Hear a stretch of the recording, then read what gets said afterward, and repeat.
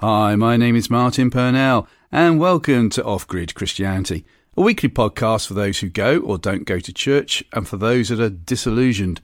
You can contact us, by the way, via email, ogc@accessradio.biz, business spelled B-I-Z, and our Facebook page, Off-Grid Christianity. On today's podcast is a lady who is a freelance writer and editor.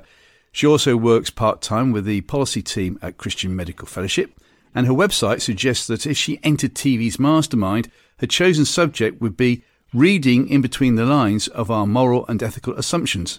But what does that mean? Why did she live on a ship for 2 years? Why did she study philosophy to gain an MA? Does she know all the philosophers' names in the Rhubarb Tart song? And why, having written a book on contentment published by the Good Book Company called If Only, Finding Joyful Contentment in the Face of Lack and Longing, did she then recently get engaged? All these questions. Better find out some answers then from our guest today, Jennie Pollock. Jennie, thanks so much for joining us. So where do we start? That's a question. Well, thank you so much for having me. And I've never heard the Rhubarb Tart song. You may have to tell me this. Yes, John Cleese wrote it for the 1948 show, but then it morphed itself into, I'm sorry, I'll read that again. And it's very stupid, and it's to a tune that everyone knows. And yes, very funny. I will say that Rhubarb Tart rhymes with René Descartes. That's one of the things. Okay. Yeah, very stupid. I shall look it up when we finish. Please, it's very silly, very enjoyable. So, loads of questions to ask. Before we go for the first 5 questions, where are we speaking to you today from, please? I am in central London, in Kennington. By the cricket ground, no doubt. Yes, not too far from there. So you'll be going out and bowling a few googlies later on then after this podcast. Oh, how well you know me. Question number 1 then, if you're ready. Mm-hmm. If you could invite anybody from history for an evening meal, alive or dead, so that you could ask them questions, who, Jennie, would it be, please? Well, I couldn't decide. I think I've decided two kind of opposite ends of the spectrum. Yeah. One, Douglas Adams, the writer of Hitchhiker's Guide to the Galaxy. But I don't really know what I'd ask him. I'd want to find that kind of key question that just got him on a roll and let him go on flights of fantasy. Or the opposite end of the not the intellectual spectrum, the opposite end of the spectrum, Lady Jane Grey. She was queen for... Yes, 9 days when she was about 16. So. 2 great answers there. Firstly, Douglas Adams, Hitchhiker's Guide to the Galaxy, the restaurant at the end of the universe. I think about that all the time. That would be great. The question you might be able to ask him is that if he was a complete atheist, how come he loved singing Christmas carols at Christmas?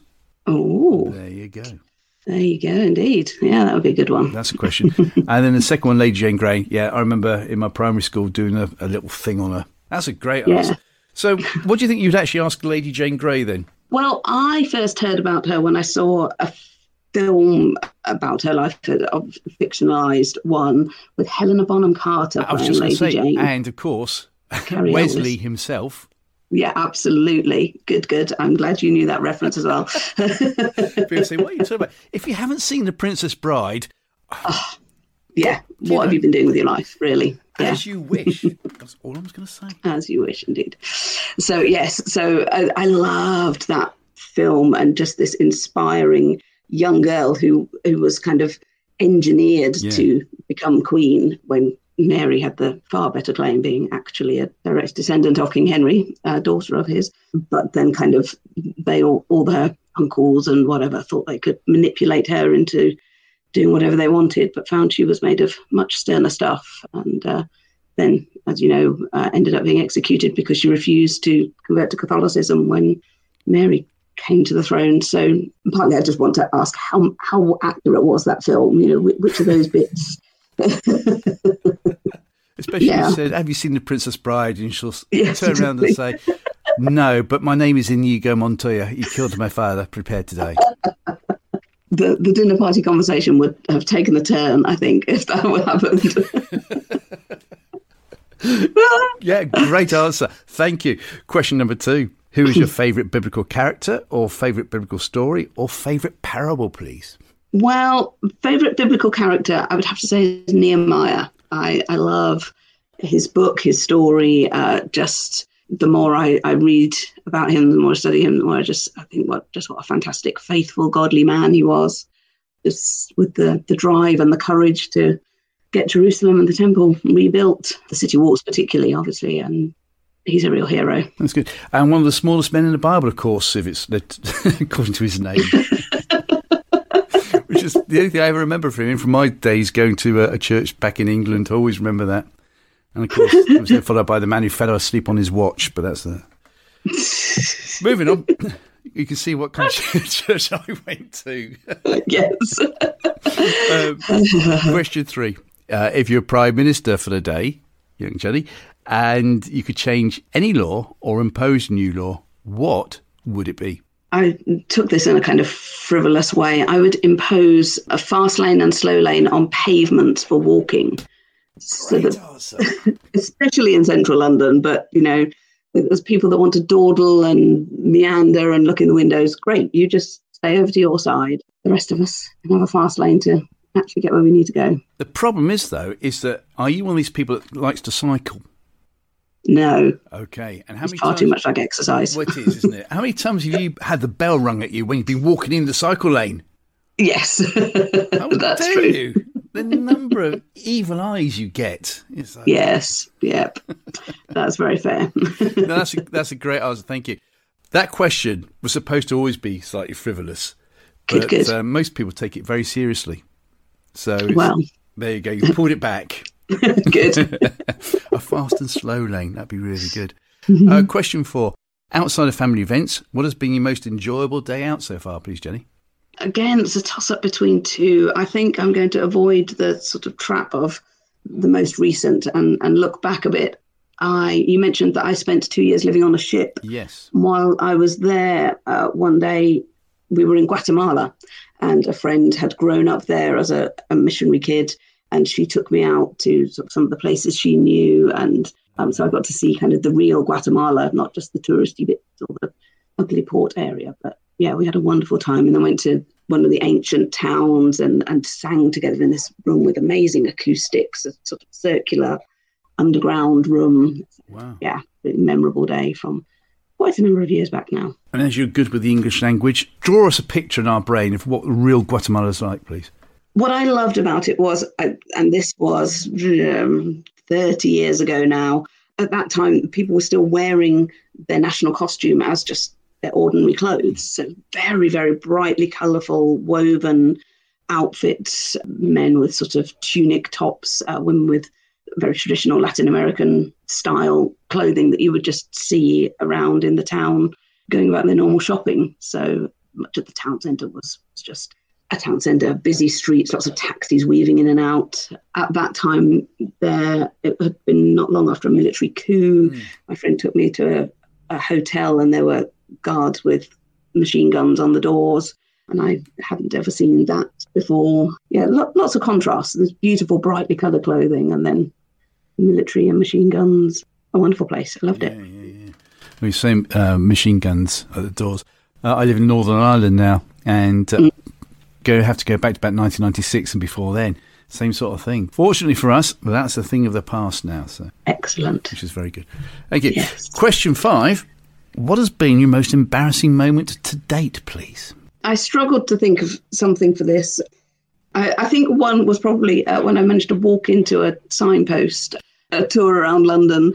It was one of these walking tours, so you'd stop at an interesting building. And so I stood and looked at it and took a photo and turned and took a step forward and smack into this pole, and it made quite a nice resounding doing sound. Very Rowan Atkinson sort of thing. Yes. I mean, it should have been more embarrassing than it was, really. None of the other people in the group seemed to notice at all. And I'm sort of thinking, I could be concussed here, and you're all just merrily wandering along. But thankfully, all was well. Well, at least they didn't take their phones out to record it. That's true. Yeah. Put it up on YouTube. Put it up on YouTube, yeah. Thank you. Well, going back to one of the questions then, and that was what's been your most enjoyable day out. I'm going to go for the other answer, and that is the day you got engaged, or I could be wrong here. That was indeed a very enjoyable day out, yes. Tell us more then. My fiancé lives in Towcester, which is a small town in Northamptonshire. we were planning to see each other that weekend. He was going to come down on the Friday evening, and he messaged me on the Friday morning and said, do you fancy going out for a picnic? And bear in mind, it was pouring with rain and kind of forecast to do so all weekend.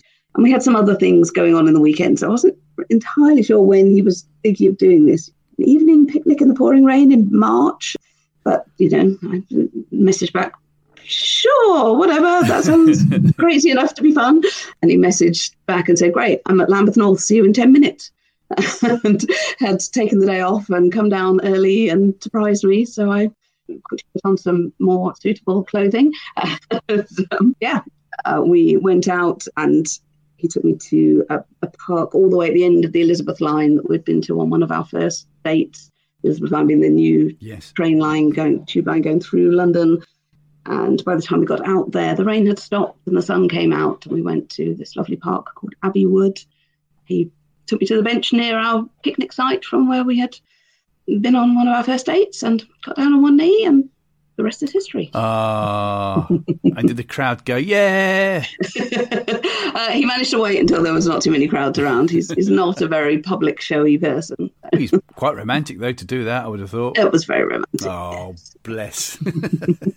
Great. So we had two answers for the prize of one. And no doubt we're going to come back to that as well, if that's okay.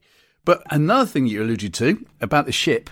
Why were you on a ship for 2 years, please, Jenny? I was on a ship for 2 years because I trained as a teacher. And when I was in the run-up to leaving teacher training college, I was applying for various jobs, not quite getting anything, and sort of starting to say, okay, God, what was your plan here then? Why have I just done this 4-year B.Ed degree for no job? What am I meant to do next? And just the name OM Ships kept sort of appearing in my mind. OM stands for Operation Mobilisation. I was aware of them and their ship ministry at a very basic level. In my family church growing up, we'd always had a big world map on the board with the OM Ships logo in the corner. We'd been to visit the ships a couple of times when they'd come to London. I wrote to them and said, I don't really know much about your ministry. Do you have children on board? Do you ever need teachers? And they said, yes, we have children of kind of captain and senior crew members to enable them, they come with their families, so they're able to commit to being on board for a longer time. So we have little schools on board and often in need of teachers. Wow. Please apply. And so, I joined the Logos 2 and taught for 2 years. Wow. How cramped or not cramped is it on board? It's fairly cosy. Most of the cabins sleep 2 or 4 people. There are very few single cabins and there's a few family ones. So I was sharing a cabin with another lady that was a stranger to me until we rocked up on the ship together.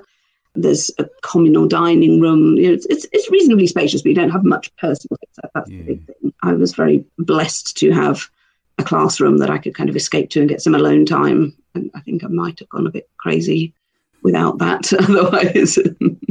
Go back then. What do you remember about growing up in Northamptonshire and becoming a Christian? Yeah, I grew up in a Christian home, went to church since I was about 2 weeks old, so from long before I can remember. Gave my life to the Lord when I was, my parents tell me I made an initial commitment when I was toddler. I obviously don't remember that either, so I remember kind of making a commitment again when I was about 8, just having heard yet another gospel sermon and realising, I think I believe this. I think this makes sense. I want to be all in with this. And I don't remember what the prayer was I prayed. It was just on my own in my room, and I never really wavered from that. Had a very good experience of churches, lovely parents, lovely brother, good friends growing up. So, Brilliant. All been good. Brilliant. Well, we'll get to the main thrust in a minute, which I think is going to be not about the Rhubarb Tart song or about The Princess Bride, even though I could wax lyrical about that film for ages. I think we're going to be looking at contentment. I really feel that's what we're going to be talking about. But before we do, Christian Medical Fellowship, I mentioned that at the very beginning. Yeah. Tell us more, please. The Christian Medical Fellowship is a membership organisation, has around 5,000 Christian doctors, nurses, midwives and students of those disciplines as well, and seeks to unite and equip them to live and speak for Jesus in their workplaces particularly. So we do lots of support and teaching and training for them. I work in the public policy team, which is specifically looking at kind of the medical ethics, bioethics issues and trying to speak into those in government, in the royal colleges, wherever there's a place to speak into them. Is it getting more complex and more difficult as time goes on? Well, there are always new things coming up. Transgender is obviously a big one. AI is going to be a big one coming up, AI in medicine. Yeah. Why is that then? Because you wouldn't associate AI with medical stuff, so why is that going to be a big thing, do you think? Oh, there's lots of experimentation starting, working out how we can use biological cells to improve electronic networks. It's all beyond me. Neural networks and you can look on our blog, cmfblog.org.uk. I think that we've got some recent articles about that, just the intersection between technology and biology. If you take my skin cells and grow them and attach them to these electrons, is this machine now part of me? Is it not? Is it human? Is it not? All sorts of very interesting ethical questions. Yeah. And what about then being a Christian in today's medical world? How easy or how difficult is it now, do you think? Oh, I think it's very challenging. Some areas more so than others. People in obs and gynae, that it's often very, very challenging having to decide where they want to stand on issues like abortion, things like that. Do they want to be able to stay in that space and be a witness and be a support to women going through abortions? Do they want to take a principled stand and stand back? There's pushes towards euthanasia and assisted suicide at the other end of life as well. That's going to affect a lot of people, but also just about how and when you share your faith, particularly with patients. Is it okay to pray with them?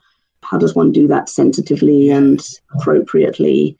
There's lots of different topics, issues that come up. Yes, because that's been in the news for some time now, isn't it? Are you allowed to pray with patients or not? So what's the general guideline from CMS? The general guideline is in line with the General Medical Council's guidelines, which are that, yes, you're allowed to exhibit your faith at work, but you're not allowed to impose it on anybody. So if a patient asks you to pray with them, that's absolutely fine. And also a lot of the time, there's the opportunity to say, do you have any kind of faith or belief system that helps you in difficult circumstances like this, and allow the patient to open up the conversation that might give you the opportunity to then share your own, but you mustn't push it on them. Yeah. So that sounds fairly okay to me. It does, yes. So why does it get bad press then? Or why does it get when we hear that Christians who are doctors and nurses are suddenly being lambasted and everything else? Sadly, it's often because people aren't doing it in a wise and sensitive way, that their zeal for the Lord is overcoming their kind of professional wisdom and restraint. So throwing the bucket of water over them to baptise them isn't the right thing. Not generally the best idea, no. Yeah, it's so hard, because if you are a compassionate person and you're desperate for people to know the Lord, and you see them struggling, and you know that God gives peace, and you want to be able to offer that, it is very hard. And there are examples in the Bible we were talking about it in my small group Bible study this week, just where is the line? When is the point where you disobey the ruling authorities? We're commanded to obey them, but there are obviously people that disobeyed and that stood up and said, no, actually, we need to speak for God and not for men. Where is that line? And it can be a tricky one for people to work out. So what would you say to any doctor or nurse listening today who's feeling challenged on this? What would you say to them? I would say get in touch with CMF and talk to the pastoral care team, or somebody email in and we can give you some guidance and hook you up with other believers in medicine in your area, and give some support and help. So you've got 5,000 members and you've got a pastoral care team. How does that work then? Well, that was set up. It was one of those amazing God things that it was on somebody's heart to have it set up for years, and it kind of was the ball was just rolling when the pandemic hit. And so, of course, the time when pastoral care was most needed, we had people primed and ready. So we've got people who are trained in counselling or in pastoral ministry who are just available. You can drop an email in. It's available on our website, cmf.org.uk. You can email in and you'll be matched up with someone who's available to listen and to pray and to if you fought in whatever areas those are in. What's been the general considered feedback from the pandemic as far as CMF has been concerned? Mostly just the exhaustion and just the demoralisation of such hard work for so long, and the staff shortages, and people are really struggling. There's a lot of support been needed, and of course the distress of seeing so many people die. Even people, I know of doctors who work in A&E who in some ways the workload was lighter. There weren't people coming in with the frivolous or, the lighter complaints, but it meant that everybody you saw was in a much more severely critical situation. So it was stressful. And then there was other people that were kind of not needed, not able to work, and sort of feeling the guilt of that, knowing that their colleagues were absolutely exhausted, but their skills weren't needed. So lots of emotional difficulties around. So do pray for our doctors, nurses and midwives. They really need it. Well, it'll be interesting to know, isn't it, if it ever happens again, would the governments of the world look back to see how we handled it last time, and what changes would they make? But yeah, that could keep us talking for weeks, couldn't it? It could indeed. And just for those, again, because I know we have people who want to contact CMF, what's the website address again, please? cmf.org.uk, org.uk. Thank you. MA in philosophy. Mm-hmm. Yeah. Why? Because having spent 2 years on the ship, I then didn't want to teach anymore. I did a couple of other jobs, and then felt that God was leading me into wanting to speak into bioethical issues, particularly beginning of life type ones. And so I was just looking for a way into it. Went to various events and things and realised I was originally looking at doing a bioethics master's, but realised actually that was asking questions that were a bit further on than where I was. I wanted to understand, well, why do we value life the way we do? Where are our thoughts and understandings on what makes life worth living? When does life begin? When are we human? Where have all those things come from? So realised that was philosophy really, and did that. Now, did it screw you up Christian-wise, doing philosophy? Thankfully not, no. That was something I was concerned about, so went into it kind of quite prayerfully around that, but also kind of on some modules particularly. So there was one, moral philosophy, and just looking at some of the questions and topics I knew we were going to study.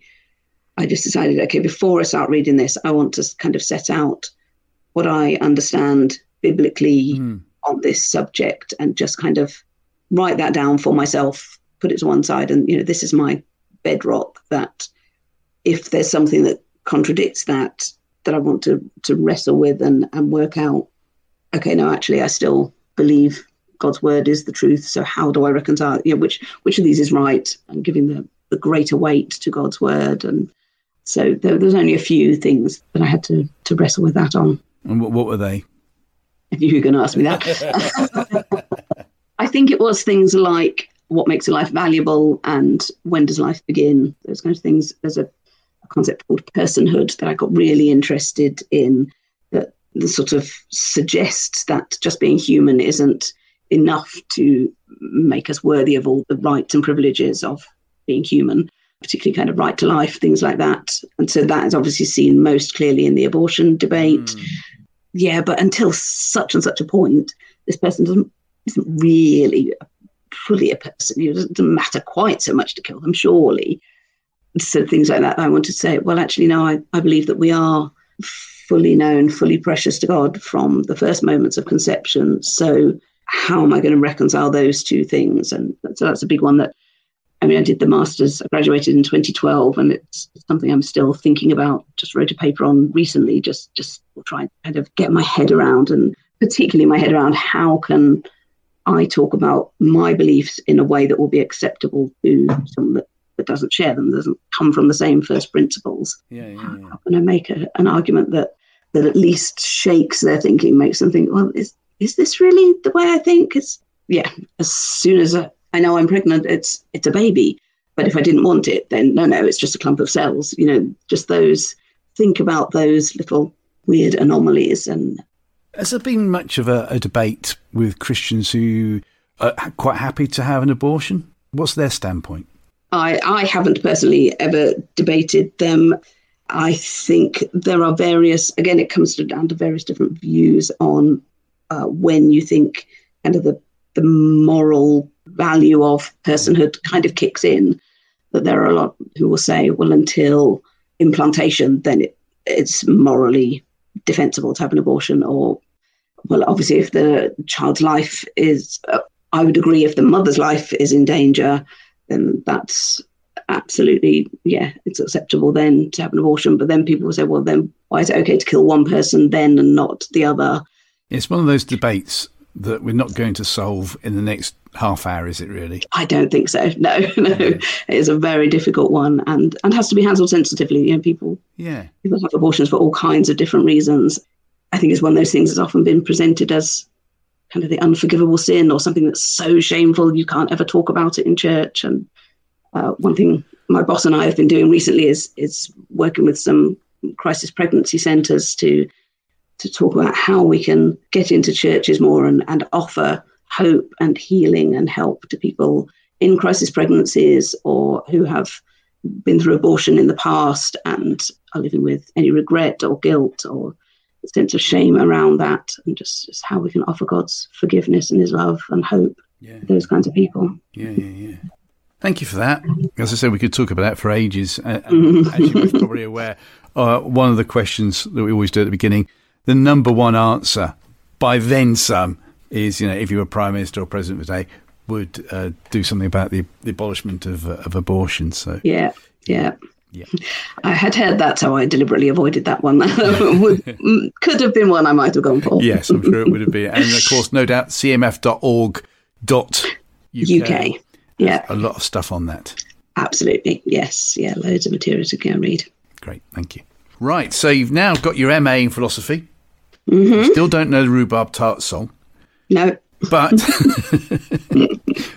let's lead into contentment, because you end up writing a book which has a very simple title. So it's called If Only, the book anyway. Tell us more why you wrote it and what it's all about, please. I always wanted to get married and have a family. Always sort of assumed I would. Just kind of assumed that was a natural part of life that would happen. And 20s ticked past and my 30s started to tick past and it wasn't happening, and just had started kind of just questioning God. Well, why not? This is something I really want. It's a good thing. I'm not asking for anything sinful. I believe it's the way you've built me and made me, designed me to want these things. And, why would you put these desires in my heart and then not fulfill them? And just spent many years wrestling through that, just questioning and praying. And I'm packing up to move house at the moment, and I've been finding all my old journals and keep flicking through, and just page after page, there's, whatever my prayers are. And, Lord, please send my husband, send me that person. And he didn't for many years. And in about 2018, I think it was, I suddenly realized one day that actually that kind of burning desire wasn't there anymore. I still would have loved to be married, but I'd found a real contentment and a joy in where I was. Lots of the things that I thought I needed a husband to be able to do, providing hospitality and being motherly, exercising my motherly gifts, I was doing through my church and church family and other aspects of life. And God had just brought fulfillment to all these different areas, and just given me a real joy and contentment in that. And I was very willing then to say that I'd been through the, God, please give me a husband, kind of through the, okay, give me your will, but if that would include a husband, that'd be great. You just want to keep it on the table. Were you more actually specific? I wanted to be 6'2" from Sweden, that sort of thing. Good sense of humour.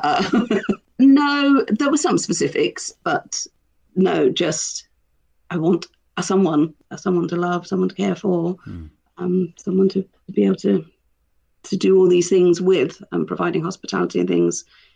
So kind of realised I've got through those prayers to actually, God, your will's the best. I love where you've got me. I love your plan for my life. This is great. Let's do it. And shared that with the women's WhatsApp group from my church, just as an encouragement.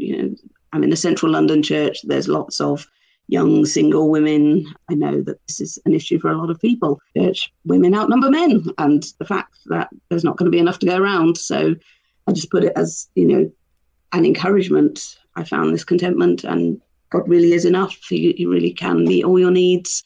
Just want to encourage you that you don't have to be anxious about this. And got such a response from it. So many people just thanking me or saying, oh yeah, I've really been wrestling with that. Can we talk? Can you pray for me? That I started to think maybe there was something more there. Maybe there was a wider audience for it. Good Book Company invited me to write a book, and this was it. Wow. And it's called If Only. And it's got a load of other words after that. But yes. What's the full title called? Finding Joyful Contentment in the Face of Lack and Longing. There you go. Well, let's look at contentment first of all, if that's okay. Because I just say in our little preamble before coming on air, and also on air. What am I talking about? Go back to my old radio days, but you know what I mean. But also, I do say that these podcasts are for those that are disillusioned, and I'm pretty sure that contentment can equate to being disillusioned as well. Yeah, very much so. What do you think? Tell me more, please. Yeah, so in the book, I tell my story, but also stories of several other people in different life circumstances that have wrestled with contentment and finally found it. People who are childless or children with ongoing special needs, all sorts of different things. And yeah, I think there comes a point for all of us where we have to wrestle particularly with the question, is God really good? Because that, I think, is what it comes down to at the heart, that if he says he's a good father and I'm asking him for these good things, for healing, for children, for family, for husband, and he's not giving me it, there's something wrong somewhere in that equation. And it's easy to go, well, he can't possibly be a good father then. If he says he gives his children good gifts, I'm asking for a good gift, he's not giving it. Let's go back to the first principle. No, he can't be a good father. He can't be good. And that, I think, is where people just get disillusioned. One girl I talk about in the book, I remember talking to, and she just said, I've done everything right. She'd tried to follow God all her life. She'd been a missionary as well. She'd moved country. I've followed everything that I thought he was calling me to, and he still hasn't given me this one simple little thing that I'm asking for. And I think that's where that disillusionment comes, that God, I've tried. I've done everything right. Why are you not coming through for me now?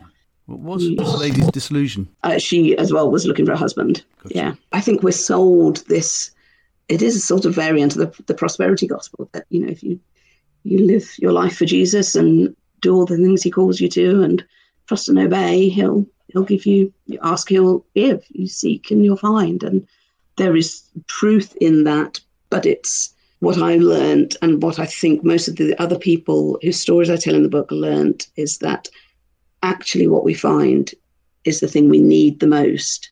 So I thought that what I needed for life and flourishing and joyful contentment was a husband. And actually through withholding that, I found actually what I need is Jesus. And he's able to fulfill all those things. He's the one I really need.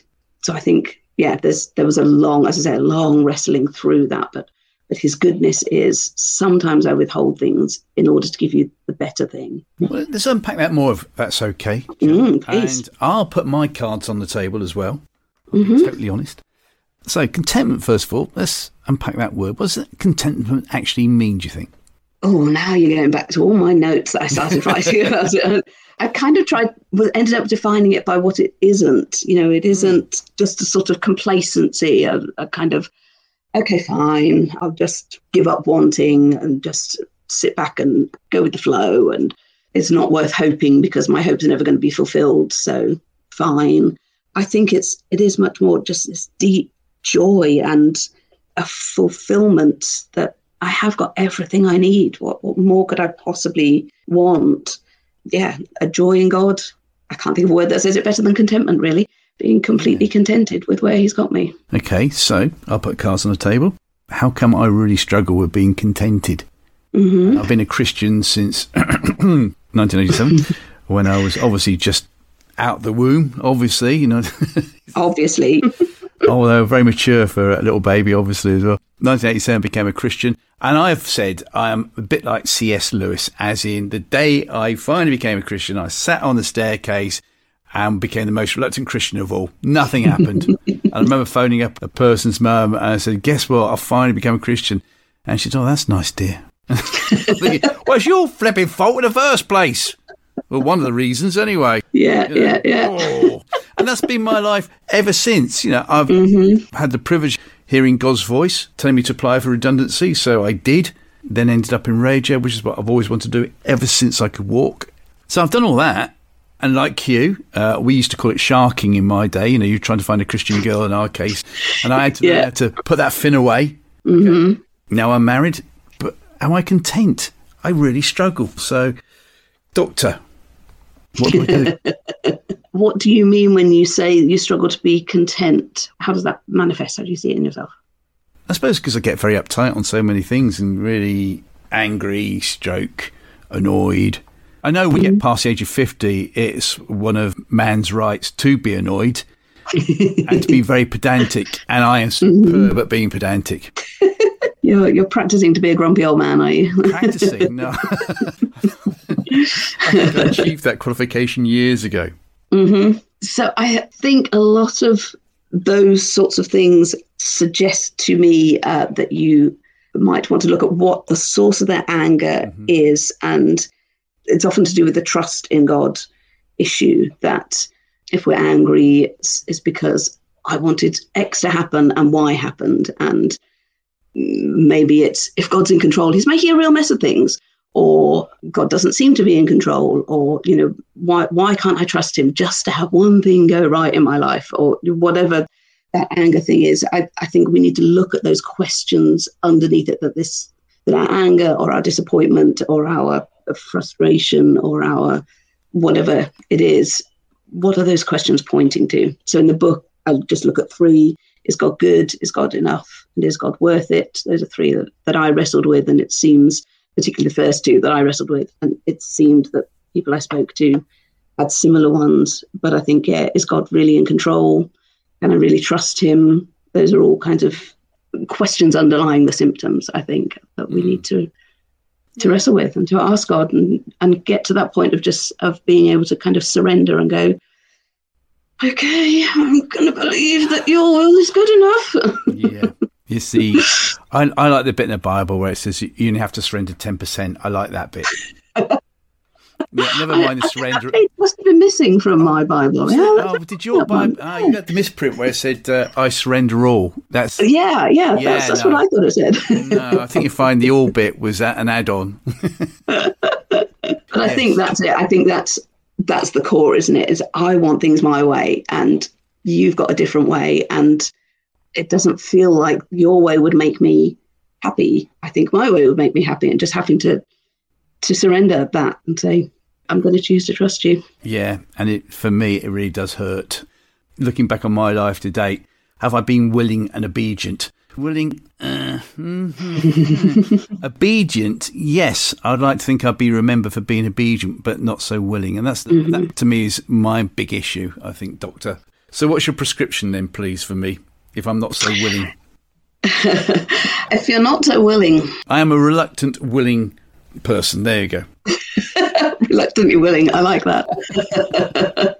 I would just want to kind of commend your persistence and perseverance at being obedient in your reluctance, that I think God really values that and honors that and sees the struggle and sees the wrestle, but sees, you know what, he does what I ask anyway. And I think he loves that. And as I was preparing for this interview, the one thing I wanted to get across was I think the biggest difference comes when we realize how much God loves us. And I think that's been the thing that was the most transformational for my life, that got me to that point of contentment, just realizing how much he loves me and that's all that really matters. And I think the same for you, just he sees your obedience, he sees your reluctance, but that choice to follow him, even when it's hard, even when you don't really want to, and just would say, well done. I love you. Keep going. It's brilliant. Let me show you more of my love. Okay, thank you. Let's pursue on this, if that's okay then. Obviously, I'm not going to talk about myself anymore. I'm going to talk about a friend. Okay, yes. As they do so often on these chat rooms and chats. A friend of mine. Yeah. This friend, yes. You. What about yourself then, turning the tables around? Mm-hmm. Where did you, or how did you come to that conclusion yourself then? What did you go through? Most of it was really honest conversations with God. Again, like I've said, just, you've given me these desires. Why would you do that? And then not give me a husband to fulfill them? You know, what's your plan here? Why would you do this? And being really frustrated because most of the time his answer was, I love you. And just would say, I love you, keep going. You're doing the right things. Keep following me. I love you. And just, it was so frustrating because I was asking the why questions and I was not getting a why answer. And all sorts of different other things coming in, reading lots of Christian biographies. I love Christian biographies. Yeah, me. Yeah. Seeing God's faithfulness to people in those, recognizing his faithfulness in my life. So part of as I got older, the anxiety around not being married was, well, I've been a missionary for 10 years altogether. I've worked for charities. I haven't got much of a pension pot. If I end up alone, how are you going to provide for me? Surely I need to find somebody with a nice pension pot that I can marry, and I need that security. And with a summer house in Mallorca, sort of. Exactly, yeah. And God just had to remind me, I've been faithful up till now. Why do you think that would suddenly stop when you turned 65 or 70 or whatever? I've always provided for you. You can trust me. Will you trust me? And yeah, just having to kind of work through those sorts of things. Can I really trust him? Why would I think it would stop now? I can't see what the way through would be. I can't see what the answer might be, but I think I'm going to have to choose to believe all the stories in the Bible, all the stories in these Christian biographies, everything he's done in my life up till now. I'm going to have to go on faith and lots of evidence of that and choose to trust him. You sure not we're related? Because that sounds remarkably what my friend went through. that sort of thing. Mm-hmm. To quote a Morrissey song, heaven knows I'm miserable now, even though I've made, so my friend has made that journey. But then it's all the other things that come onto it, surely. And this is why I think people get so disillusioned. Mm-hmm. Why does it happen to us? Why do only the good things happen to us? And why? Part of that is, don't I deserve something better than this? Well, yeah. Do you? What did you do to deserve anything? Everything we have from God is a gift, and it's his goodness. He's bought our salvation at such a high price. If that was all he'd ever done for us, that would be enough. But he keeps giving us these good gifts. He'd provided a home for me. He'd provided so many things. And when I stopped looking at myself and my lack and started looking out towards other people and being willing to care about them and meet their needs, then he fulfilled a lot of what I thought I was looking for. Yeah. So having written this book on contentment then, and you think, right, I've put my sharking fin away. That's fine. Yeah. I'm now happy. I'm looking after other people. I'm getting involved in the church. How much have you wanted to say on that what was a rainy day in Abbey Wood, and to say to your fiancé, no, I'm not going to get married. I'm contented, thank you? By the time we got to that day, not so much. But it was a thing that I did wrestle with early on. Yeah, partly because really selfish reasons. I've got quite a nice ministry going on with speaking on singleness, and I'm helping people, and God's really using that. He's given me this amazing contentment. There's a platform that I might have to surrender to him in order to get this thing that I always wanted. And there are some family circumstances and some things in the relationship that mean actually it will be quite costly. I have to move away from London, which I adore. Love London, never wanted to leave here. There was a cost to be counted. It wasn't, oh, great, I can throw off God now and put my eggs in this basket instead. There was still I do need to consider, is this walking away from everything I've learnt? Am I trying to put trust in somebody that isn't God, and having to decide that and work out, now actually there was quite a security in it for both of us, that actually if this doesn't work out, we know I'm going to be okay. And hopefully I knew that he would be okay as well, that I've been fine single before, I could be again. But yeah, it was a thing to consider, but it was very clearly God bringing us together, and I fell head over heels in love.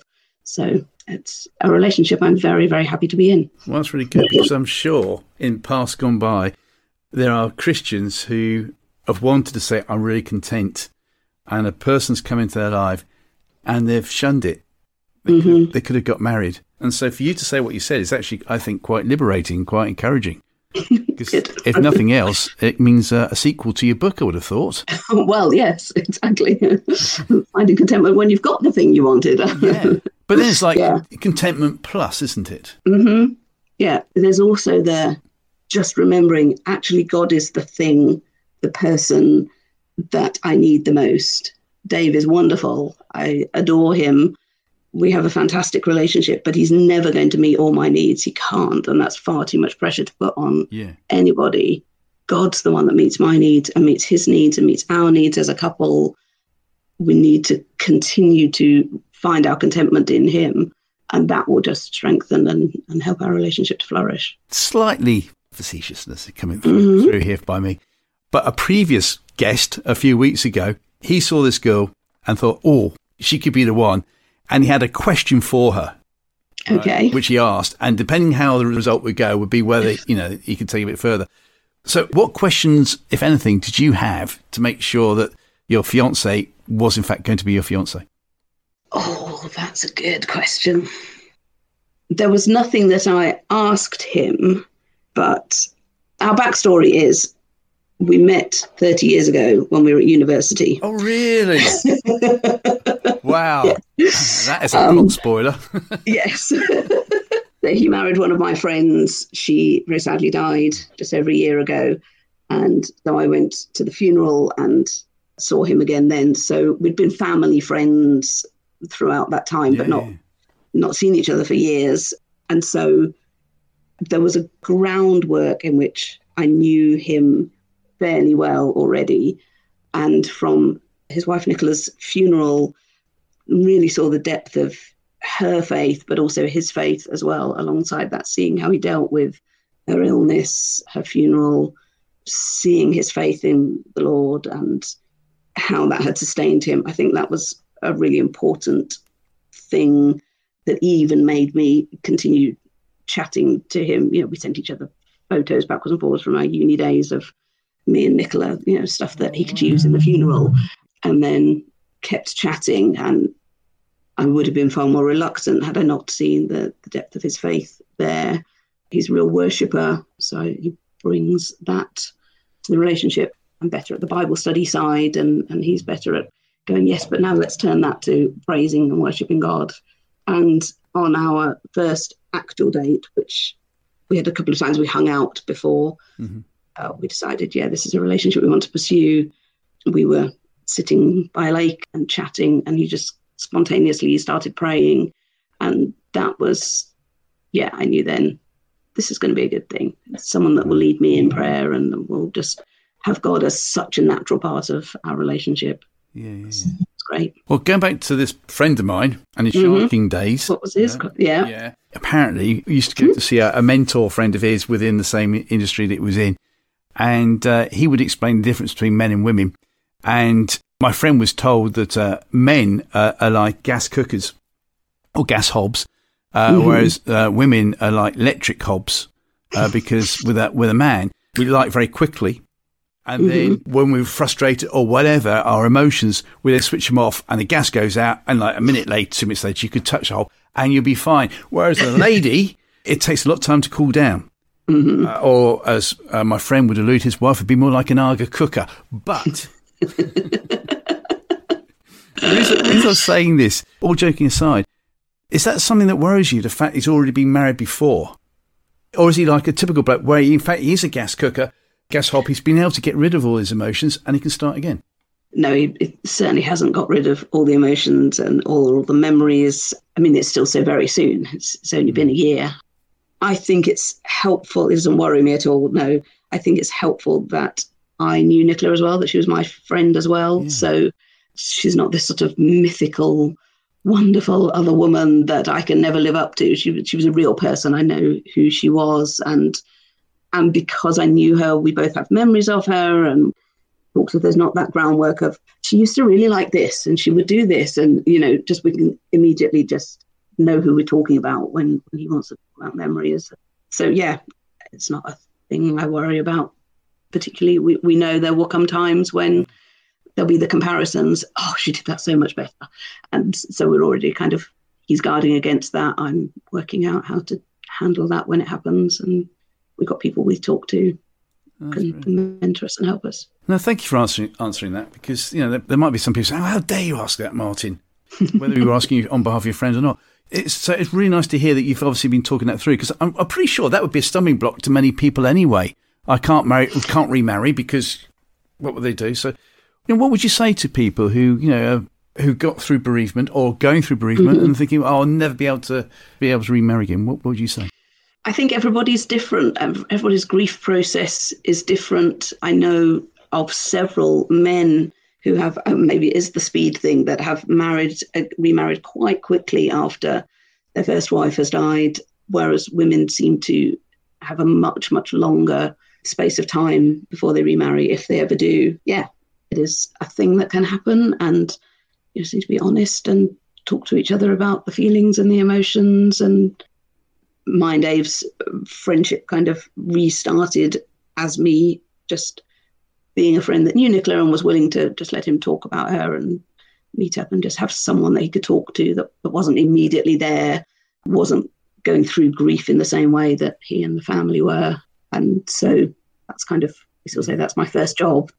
That's a thing that I signed up for as part of the deal, really, I guess. Yeah. But I think also, to finish this subject here, it basically comes into the I surrender all box, doesn't it? Explain what you mean by that. Well, if we have to surrender all, instead of surrendering 10% of our lives to Christ, if we surrender all our lives to Christ, then if you surrender all your feelings and emotions from the past relationship, then you're surrendering all, so you can start again. Yeah, that's very true. And we went to a friend's wedding a few months ago, and Dave was kind of listening through all the vows and, did that, check. Yeah, actually, that is complete. We got to till death us do part, and we've now, the covenant is completed, and so we can, surrender that back to God, give Nicola up freely to him, and there is space for somebody else. And then for me as well, surrendering the desire to be his first love and the one and only, and, all these sort of romantic things, and to have somebody unencumbered by emotions, actually, that's just not realistic. I can surrender this. Any jealousy that does come up, any fears that arise, just actually, God, you've got this. You've brought this relationship about. Yeah, I surrender to you, and let's do this. Brilliant. What about a part 2 then, a sequel to your book about contentment? It could happen, yeah. Obviously, lots of people have said, you'll have to write a sequel now. One of the things I've been thinking of is maybe doing one called What If, because even once you've reached that point of contentment, there are still the what ifs, or if you were already contented in the first place, what if I send my children to school and they get bullied? Or what if I get sick and Dave has to go through nursing a sick wife again? What if he gets sick and I have to nurse him? What if there's all these things, lower and higher level worries that we need to find out how to walk through with the Lord as well. So that might well be the next one. Excellent. But possibly that contentment within, when you've got everything you wanted, remembering to be content, to center that contentment on Jesus, that might also be an option. To encourage you, I mean, it might sound stupid, but the way my brain works, because of what's going on in my life behind the scenes as well, I have never been content, really. And my wife Alison's been saying, look, just go out and relax. Because of our situation with my wife being seriously ill and registered blind and everything else like that, my respite is to go and play golf. And often I go and play golf and I'm worse coming back than when I went. So last week I thought, right, I'll be talking to you next week. I'm going to talk about contentment. I am going to go out and just be content.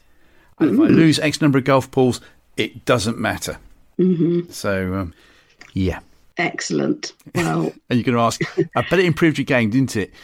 No, but but it improved your mood when you got back? Well, it improved something, yeah. It did. This is going to be a change for me, I think, that I do need to now tackle. Mm-hmm. So my friend needs to tackle the contentment. Yes, yeah. But that's the thing, and it's all very well saying, joking aside, about surrendering all, right? I always remember Tony Campolo saying that he was going to change the song to I Surrender 10%. That's where I got that from, so I'll doff my cap to Mr. Campolo. But that's the thing, isn't it? Maybe that is the reason why we are so disillusioned at times. Because despite everything, if we look back at our life and realise what he has brought us through, should we just be disillusioned? But, as I say, I'm reluctant on everything. I am that reluctant, willing person. Yeah. Stroke obedient. Yeah. So, last words from you, and then we'll get to our last question, please. To sum it all up, what would you like to say? What I would love to say is God loves you, and that's the thing that matters. Pursue that, work out how to discover that for yourself. Obviously, there are some tips in my book, but that's the thing that will most transform anxiety, people-pleasing, contentment, all kinds of different things. Just, I've seen the love of God just change people's hearts and lives for the better. Good. Yeah, find that. You've found everything. And you've got a website. Yeah, JenniePollock.com, Jennie with an IE. You'll see it in the show notes, I'm sure. I talk about book, obviously, and just all sorts of different life issues. You'll see sorts of the things we've talked about. Yeah, in the next few weeks, we'll be doing a special podcast on faith and mental health. And can you be a Christian? I've been given a question, and I think I'm going to just tweak it a bit by saying, yeah, but I'm a Christian. I can't have mental health issues because I'm a Christian. So, yeah, we're going to look at that.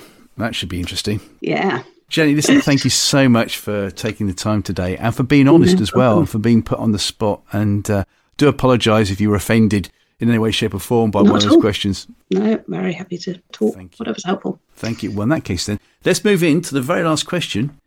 Jennie Pollock, courtesy of London, moving shortly to Northampton, getting married, so she can put her sharking fins away completely. Not that she would ever have done it in the first place. That was my friend's. Yeah. Who is your Christian hero, please? I would have to say Corrie ten Boom, author of The Hiding Place. I'm sure 90% of your interviewees would say the same. Just an amazing example of faith in God through just the most challenging circumstances. But for people that don't know her story, she and her family were living in Holland when World War II broke out and were Christians and hid lots of Jews and Jewish families when the Nazis were coming in to take them away. And she and her family were taken away to concentration camps. She was, I believe, the only one that survived. Had to watch her father and her sister die in those camps. But just seeing how God moved in them, how he was preparing them in the decades ahead in their faithfulness and their generosity to be people who would be in the right place at the right time to serve him in that way.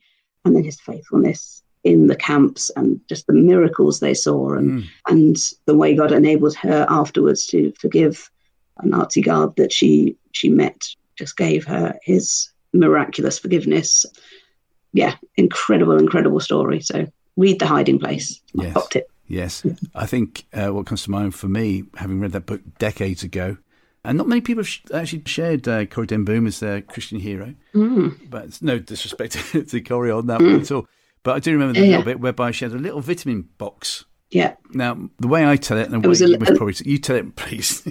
Yes, it was a little vitamin bottle, and she would sort of eke out drops to the women in the camp, and it just kept going and going and going. But she was always writing home to friends, pleading with them to send more. But this bottle kept going, a little drop for everybody, until the day that a new bottle arrived, and no more drops ever came out of the old one, and the new one replaced it. Just, God's provision in that it lasted beyond its capacity, way beyond, until there was no more need. Yeah. Incredible. Yeah. Going back to what we've been sharing throughout this podcast as well, really, is that look back at your past life and see where God has been in that. And if you had a little medical bottle that's always self-filling, it's a bit difficult, isn't it, not to be content afterwards? Yeah. But also so easy to get distracted by the cares of the world. It's so easy to forget. You read the Bible and you just see how quickly Israel forgot we're no different. It's, yes, a constant battle to stay faithful. Yeah, thank you. And you mentioned the Bible. I thank you for the Bible notes that you write occasionally for Daily Bread that I read. So they've been fantastic. Thank you very much. Thank you very much. Thanks. Jennie Pollock, thank you so much for joining us. And we look forward to part 2 of your book. And, of course, the marriage that's going to take place soon as well, which would be fantastic. Thank you very much. God bless. Thank you.